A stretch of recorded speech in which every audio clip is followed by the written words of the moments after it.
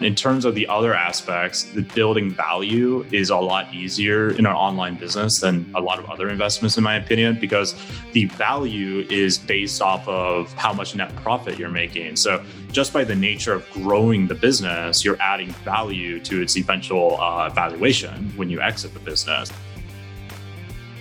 What's going on, guys? This is the Passive Wealth Strategy Show, the show that will help you escape the Wall Street casino by investing in real property, investing in real estate.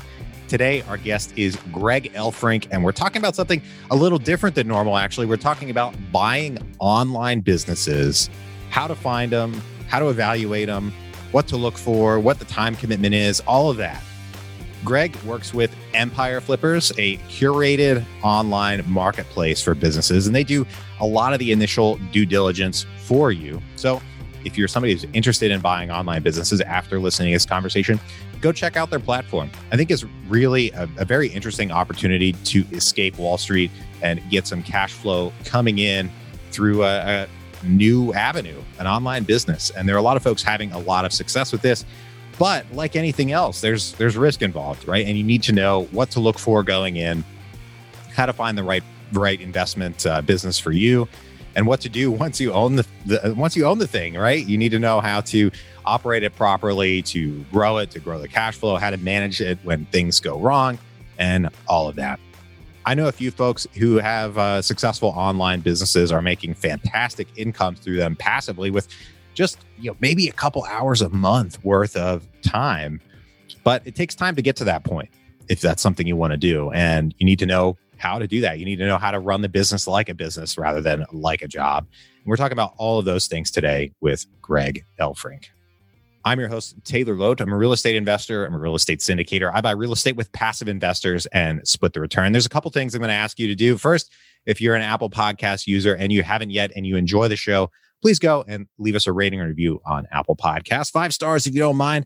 That's very much appreciated. That helps other people learn about the show. That helps us rank higher in the Apple Podcast ecosystem. And I'm always honest with you guys. It helps me feel good because I get to see that you guys are engaging with the content and you're escaping the Wall Street casino along with us.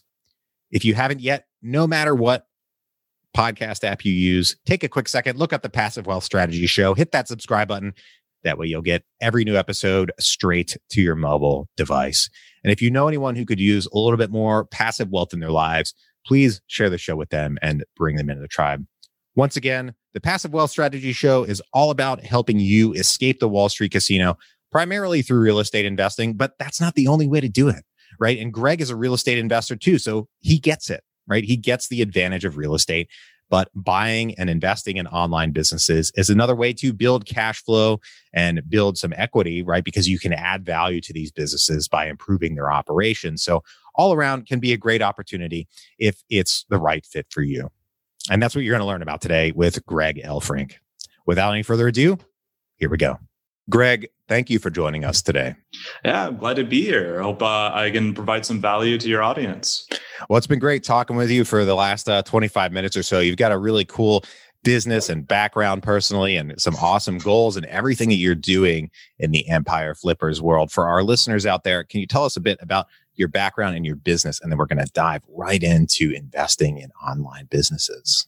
Sure. So my name is Gregory Elfrink. I'm the head of marketing over at Empire Flippers. And what we do is we are the #1 largest curated marketplace in the world when it comes to buying and selling profitable online businesses. So that's content sites that are usually monetized through affiliate or display ads, e-commerce businesses like Amazon FBA or Shopify stores, and SaaS businesses. We sell other businesses too outside of SaaS and software, but those are a little bit less common, I'd say. But any online business, we help people buy and sell them. So we help entrepreneurs make exits, help buyers make investments. Well, I love that. And that is one of the great ways to escape the Wall Street casino and buying a business. And this new, still relatively new frontier of online business can be very profitable. And on a personal level, for our listeners out there who, don't know this, you live in Vietnam full time, even though you're originally from Alaska, and work on a digital nomad type of team, which is really cool. and a great opportunity.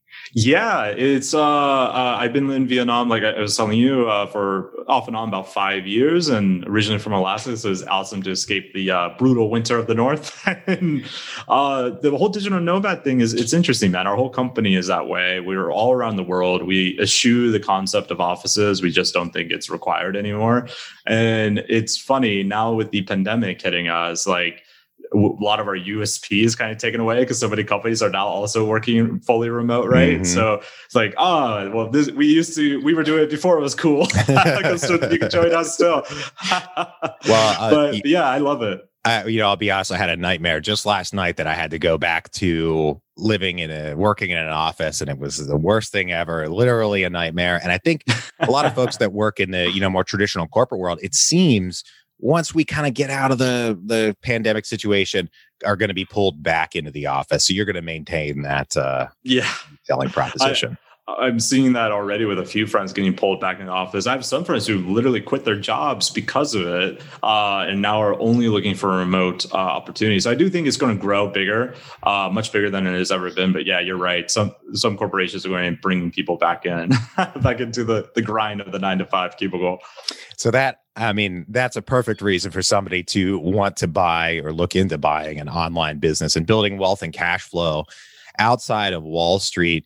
And, let's learn the upside of buying an online business. Is it a cash flow play? Is it buy and add value? Or where does somebody make a return when they buy a business online? Yes. So it's basically everything you just said at once, because buying a business is not like buying a stock. You have so many avenues to make money. Real estate, for example, I think is a closer comparison because there's a lot of different ways to make money in real estate. And there's just almost an infinite amount of ways to make money with online businesses. So what I will say for people starting out, it's a fantastic cash flow play because the amount of money you put down to the amount you're earning every month in net profit is huge. Unfortunately, there's no financial leverage like you can do in real estate. So that's the tough part. But even when you consider that, the cash flow outpaces real estate pretty dramatically. In terms of the other aspects, the building value is a lot easier in an online business than a lot of other investments, in my opinion, because the value is based off of how much net profit you're making. So just by the nature of growing the business, you're adding value to its eventual valuation when you exit the business. So we have people in our marketplace, all they do is they'll look for businesses very similar to a house flipper, look for a business that's wounded in the sense that there's something wrong with it that they know how to fix. They get to buy that business at a discount. They fix the problem, and 6 to 18 months later, they come back and sell it with us for a much, much higher multiple. So that's what we call a flipper Fred, and that's their whole business model, is just buying these businesses, fixing them up and selling them. So that's just one strategy. So cash flow, equity. There's also strategies like synergy bolt-on. So let's say you had a fitness business, like maybe you're a fitness coach or something like that, and you buy a Amazon FBA business selling jump ropes. Like there's obvious synergistic benefits there, right? That both businesses can promote each other with their audience and their products. And that's another style. So there's so many different ways to make money with online businesses. You're really you're only restricted by your imagination a lot of the times. That's interesting. So I guess one of the things I've really wondered about this is how can somebody tell if this is the right strategy for them when they've got a number of options to invest in, right? There's stocks and Wall Street and everything. And if they're interested in that, then this is probably not the show that they're listening to. And then there's real estate investing, which you're a real estate investor as well. We were talking about that a bit earlier. And then there's buying businesses, which obviously can have a tremendous amount of upside if you do it right. But there's probably time involved and everything like that. How do you know if it's right for you? Yes, this is a good question. So for someone who's just starting out who wants to look at buying a business, the first thing you got to be comfortable with is risk. So I would say buying a business is more risky than investing in the stock market in a lot of ways. Now, investing in a single stock probably is actually a similar level of risk, to be honest, because most people lose money when they do that. But buying a business, you got to be okay with losing all the money you put in. And if you're not okay with that, then it might not be the right asset for you, right? So it's definitely more volatile, but with that risk comes great reward. So how you can put the cards in your favor is a few different things. First of all, I like to do what is called a criteria discovery call. So that's something our salespeople do that is totally free, whether you use us or not, to help you discover what makes sense. And we start at the top level, like what are my goals? So like what are my personal and business goals, right? For some people, buying a business that makes them work an extra 20, 30 hours a week is absolutely fine because of what their personal and business goals are. For other people, that's the exact opposite of fine, right? They need to find a business that only costs them like an hour a week, which those businesses do actually exist. So that's the first part. What are your personal and business goals with this? Second part is what are your current skill sets? If you're brand new to internet marketing and online business, you might think you have nothing, but that's usually not the case. Usually there's skills that from other parts of your life that transfer over well, such as if you buy an e-commerce store, right? Maybe you're familiar with supply chain from your current job. Like we have people in procurement buying e-commerce stores from us, right? So see what kind of transferable skills you have, and then lay that over the ecosystem of the different businesses are out there. And of course, budget. One thing I always say with budget is split it in thirds if you're just starting out. So let's say you have $300,000 to invest. Take $100,000 and put that into 3 different pools. Don't buy a business that's higher than 100K to starting out with, because that first business you buy is probably the one you're going to make the vast majority of your mistakes. Sure. So you don't want to buy something where you lose everything at once because you don't know what's going on just yet.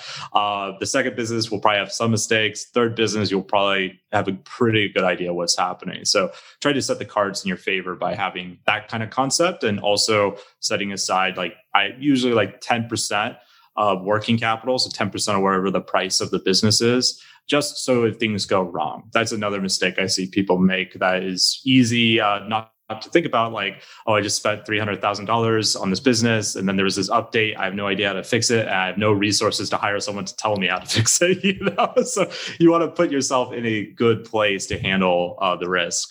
Okay. And I want to, go back to that time commitment point that you had made, because being the Passive Wealth Strategy Show, we know we're not going to get something for nothing, right? We're going to have to invest some amount of time, and no matter what we're doing, whether it's real estate investing or buying businesses, but we also don't necessarily want to buy ourselves another job. You said there are options out there, right, from an hour a week to 30 hours a week. But what's the most realistic, thing that people should be aiming for?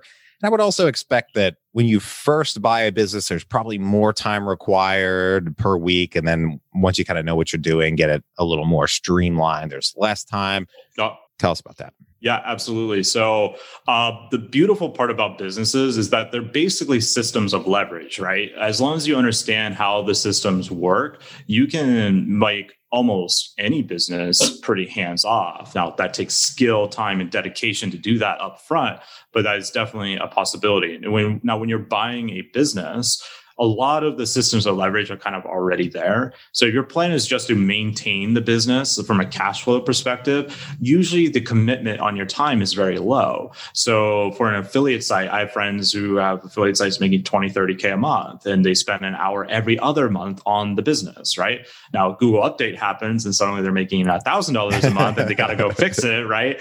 So things happen, of course, that you have to go in and fix, just like a rental house with a toilet breaking or something. Right.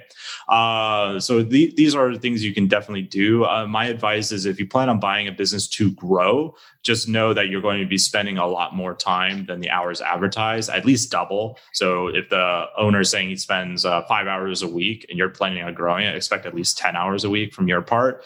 But the beautiful thing about businesses is it's very upfront, similar to real estate, right? The most pressing thing from a real estate investor's time is finding an actual deal. That takes a lot of work, right? Because that's where all the magic happens, is how you buy it. And with a business, all the upfront work you're putting into it is basically the seeds to allow that system to start leveraging itself, either through automation, traffic sources, or just hiring people and having a good team in place to manage the business on your behalf. Okay. Do you want direct access to passive commercial real estate investments, including apartments, self-storage, medical facilities, hotels, and even more? CrowdStreet has you covered. They provide access to a wide variety of commercial real estate syndications for accredited investors. Over 520 deals have been closed through the platform, and investors have placed over $2.1 billion, that's billion with a B, in those deals. Go to PassiveWealthStrategy.com/CrowdStreet to get started, or click the link in the show notes. See the CrowdStreet platform for full terms and conditions of what they offer. Once again, that's PassiveWealthStrategy.com/CrowdStreet to get started. Now, another big question I would have if I was going into this is valuation. I think when you're buying a business, it's probably valued on like free cash flow or something like that. But what are the multiples, and how can folks know if they're getting, a decent deal, or, what to expect when they're going into this? Yes. So multiples are interesting because historically they were usually lower than like a brick and mortar business. But that's really changed in the last 2 years. That's changed dramatically. So now they're much more on pair with what you'd see from a brick and mortar business. But you're looking at like the way we do it based off of a monthly multiple. So if your crowd that's used to EBITDA, don't get freaked out when I say these multiple numbers. But you're looking at a multiple between 32x to 45x, depending on the business. It could go even higher because valuations have shot way up. But with that said, you're still getting really good cash flow. And you're right, it's based off of the average net profit. So if you go to our marketplace, for instance, and you see, okay, this business is making $3,000 or $20,000 a month, whatever, that's the actual net profit after all expenses, everything. Like that's what you're going to get. And you can choose to pay yourself any of that or none of it if you want to just reinvest it, right? So that is the basics of how the multiple works. We look at the 12-month average net profit, then we times it against the multiple. And the multiple itself is made up of a bunch of different factors like age, traffic diversity, revenue diversity, brand, all that kind of stuff. Okay. So it sounds like we're kind of also getting into the curation bit of the Empire Flippers marketplace and what you guys provide as far as vetting deals or sellers or anything like that. Can you tell us more about what you guys do as far as investigating these deals before they're listed on your marketplace? Yeah, 100%. So this is a good point you're bringing up here, because if someone's listening to this and you want to go buy a business, especially if it's underneath $50,000, just be very, very careful, because that's where most of the scams exist, is in that sub $100,000 range, because it's very easy to doctor the numbers. Like, oh yeah, my affiliate site made this much money, but they don't tell you that all their family and friends have been buying through that affiliate link to pump up the numbers, right? So these are things we look for. Once you get above $100,000, especially above $200,000, almost all those problems go away. Then they're pretty much non-existent in the 7-figure range, which we sell 7-figure and 8-figure businesses as well. But yeah, in terms of what we do, we are very conscious of only putting quality on the marketplace. So we actually reject 92% of businesses that come our way. They just don't meet our quality standards, so they're just rejected. So that way our buyers know what they're looking at is like the cream of the crop of what has come to our marketplace. But yeah, we look for anything nefarious. We make sure the seller is a real person. Sometimes you get these like strange entrepreneurs who are personas hiding behind masks or whatever. We make sure that, everything looks right. And to be honest, most of the stuff is not nefarious. A lot of it is just like the entrepreneur didn't know they need to do this. So it's nothing like I'm trying to pull a fast one on you or something like that. A great example is in e-commerce. A very common problem for e-commerce entrepreneurs is they're not great accountants. They're very creative, visionary people. And so their profit and loss statement is a wicked mess. So we'll help them rebuild the whole thing for them. And sometimes they realize, oh, crap, I'm not making as much money as I thought I was. Like I'll come back in a few months, now that I've seen this document. So we'll help them with that, make sure the business is presentable, high quality. We see any glaring errors or, things that might make it hard to sell. We'll tell them like, hey, look, maybe this isn't the right time to to sell. We could set up an exit planning call and create a plan for you, though. So in like 6-9 months, you can come back and you won't have these issues. You'll sell a lot easier once you do go on the marketplace. So those are all things our vetting team tries to do. Weed out the nefarious actors and help the good actors present their business in the best light possible. Okay. Now, something I probably should have asked a little bit earlier, but occurs to me now is just the categories of businesses that are listed on the site, or like what types, what styles of businesses they are. You mentioned e-commerce. I think there's Amazon FBA, affiliate sites. What else is included? Is there anything else? What's what's under the tent, I guess? Yeah, like I said, there's a great amount of variety. There, content businesses and e-commerce businesses are the mainstay. Amazon FBA being a subset of the e-commerce world. SaaS, software as a service. So we just listed a $7 million SaaS business on our marketplace. Yeah, I'm excited for that. She's actually a friend of the company. We've known her for a long time.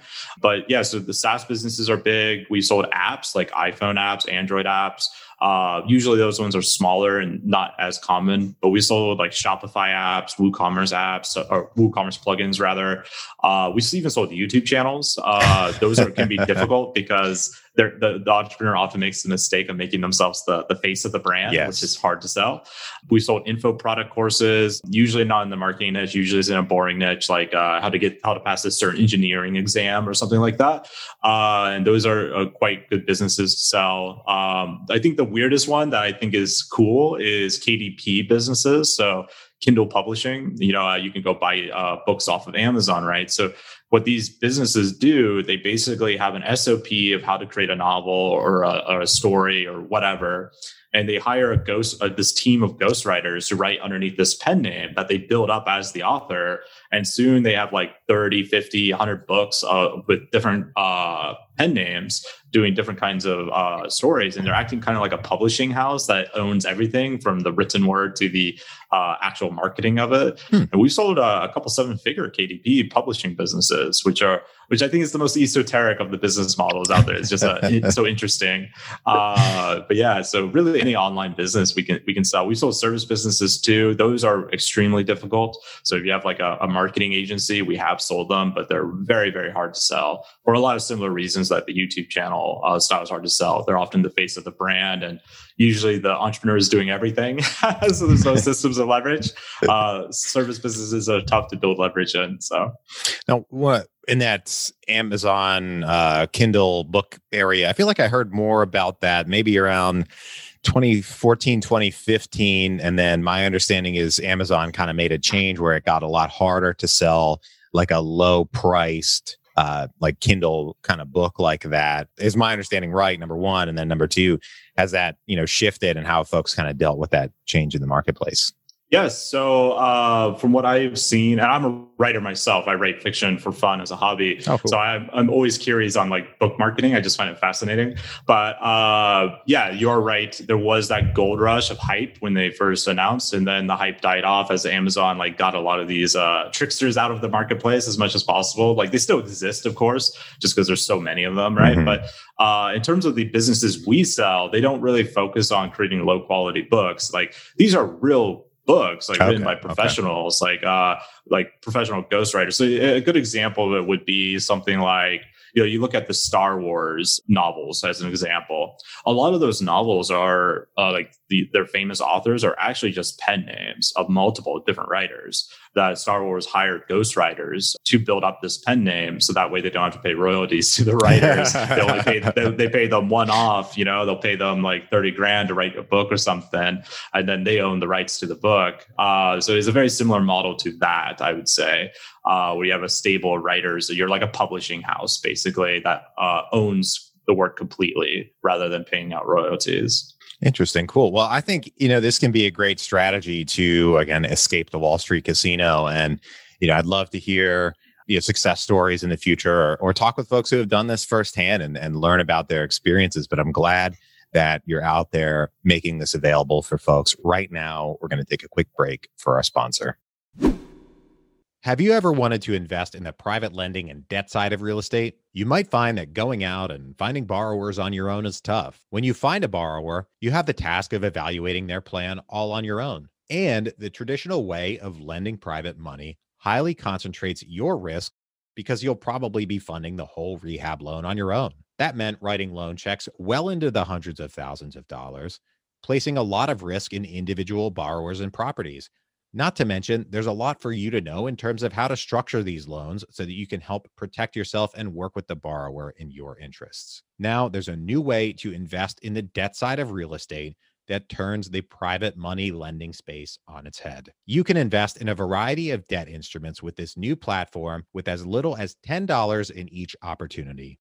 You can diversify your investment across a wide variety of borrowers, geographies, and asset types. This new platform is called Ground Floor. They make it easy to invest in either your name or using your self-directed IRA. And if you don't already have a self-directed IRA, don't worry. They make it easy to get started and get one opened. Go to www.passivewealthstrategy.com/groundfloor to get started, or click the link in the show notes. See the Ground Floor site for full terms and details of what they offer. Once again, that's www.passivewealthstrategy.com/groundfloor, or click the link in the show notes. Back to the show. All right, I've got 3 questions I ask every guest on the show. Are you ready? I'm ready. Let's do it. All right. First one, what is the best investment you ever made other than in your education? Yeah, so I'll have to say my house, my first house I bought. So I was thinking about this, and I think I did it when I was in my early 20s. I did it through FHA. So I only put like $5,000 down on a nice. $250K house. It was a 4-bedroom house, and I house hacked it for years. I was only making like $50 a month off of it. If that, if something broke, like, oh, there goes 6 months of profit, right? But that got me the ability to own that large asset. Now it covers my entire rent in Vietnam, easy. So now I'm living technically rent free off of that investment. But I want to say that's like the best investment I've ever made in terms of like money, in terms of like money in my pocket today. But it's one of my best investments from a long-term point of view, because it's just stable. So I'm a big believer in like having a large portion of my portfolio in risky stuff that grows. And I always view real estate on the lower end of the risk. And real estate is just such a great income floor once you get it going. So yeah, real estate, I think, is the best. I'm not allowed to buy businesses. Otherwise, I would say that, because that's considered a conflict of interest. $100,000 website is going to be making you between like $2 to $5K a month in net profit, versus like $100,000 house might be making like $200-$300 a month. Nice. Well, we had the best investment. Now we go to the other side of that coin, the worst investment. What is the worst investment you ever made? Worst investment I've ever made. Well, I bought some crypto. No, I'm actually bullish on crypto, but I did see like my whole portfolio like go to zero, not zero, but like go very red candle recently. But I'm okay with that because it's the long-term play anyhow. But worst investment would probably be college. I went to college for, and some people probably will not like this answer, but I went to college for about 6 months. So I didn't do the full thing. And to me, it just felt like okay, like I always wanted to be an entrepreneur, a marketer, and a writer and travel the world. None of these things I feel like college is a requirement to do. So why am I doing it? And all my friends were, at the time were telling me I'm an idiot, all this stuff. Like, you can't believe you're not going to college. It was very high peer pressure. So I went for 6 months, and I had to go to this English class, and they were teaching me like basic stuff. And like, why am I paying money for this? So eventually I dropped out of all classes except for Kung Fu and public speaking. I enjoyed both of those. So I kept going. I ended up paying $6,000. I think it was $6,000 for the semester at a community college. And it made me double down on me not wanting to go to college, basically. I think that was the right choice for me. Not the right choice for everybody, but it was the right choice for me. Interesting. Well, that is certainly fair. And you're right. You do not need a college degree to do what you're doing today. My favorite question here at the end of the show is, what is the most important lesson you've learned in business and investing? Yes. The most important lesson, I think, is just being stoic. So I think what messes people up a lot with investment is they're too emotional, and we're emotional creatures, right? So it's hard to separate that. But like, for example, I was just joking about my crypto portfolio losing tons of money, right? And I knew going in, because I was starting in at a big wave. I was only investing a little bit amount of money because it was going up so dramatically. I knew it was going to fall. I have tons of friends in crypto. I just wanted a little bit of exposure with the plan of buying even more when it dips. Now, I'm in like all these different communities, and I see this even in the entrepreneurial community, where once the crypto fell, in this like different chats I'm in, everyone's like panic selling, like, why would you do this? Is their emotions are getting the best of them, like only panic sell if you actually need the money, right? And this is why I'm a big proponent of only invest money that you're okay with losing, because that way, if things go bad, you're not as motivated to sell because you're like, well, whatever, I don't need it, right? Let's see if something happens or buy the dip. So I think being stoic in business buying, the same thing is true. Like you see a Google algorithm update where your SEO traffic is slashed by 50%. You're like, I made the stupidest investment in the world. But if you just were calm and you hire a consultant or figure it out, you can usually fix that. And when you fix it, your SEO traffic not only comes roaring back, but can double or triple, right? So being able to be stoic, I think, is the most important part of being an investor, riding the ups and downs, not really letting it affect you. It's just all part of the game. Well, I really appreciate that. And I think, stepping back and keeping emotions out of investing as best you can is so important, particularly when things are going down, right? As Warren Buffett likes to say, be fearful when others are greedy and greedy when others are fearful. And that's really hard to do. The reason that's good advice is because it's really tough, or the reason it's profound is because it's very difficult to do. And I want to thank you for joining us today. If folks want to reach out, if they want to learn more about your business, if they want to learn about buying an online business or anything else that you do, where can they track you down? Sure. So empireflippers.com is our site. If you want to get a hold of me personally, it's just greg@empireflippers.com. I'm usually pretty easy to connect with. Or you can just add me on LinkedIn. I'm Gregory Elfrink on there. I try to be active on there too. So always happy to help, whether you use us or not. I really love what this industry can do for someone's life. So always happy to give free advice when I can, or point you to someone who can help if I don't think I can. Great. Well, thank you once again for joining us today. To everybody out there, thank you for tuning in. If you're enjoying the show, please leave us a rating or review on Apple Podcasts. 5 stars if you don't mind. It's very much appreciated. That helps other people learn about the show. That helps us rank higher in the Apple Podcast ecosystem. And I'm always honest with you guys. It helps me feel good because I'm seeing that you guys are engaging with the content, you're learning from us, and you're escaping the Wall Street casino along with us. If you know anyone who could use a little bit more passive wealth in their lives, please share the show with them and bring them into the tribe. I want to thank you for tuning in once again. I hope you have a great rest of your day, and we'll talk to you on the next one. Bye-bye.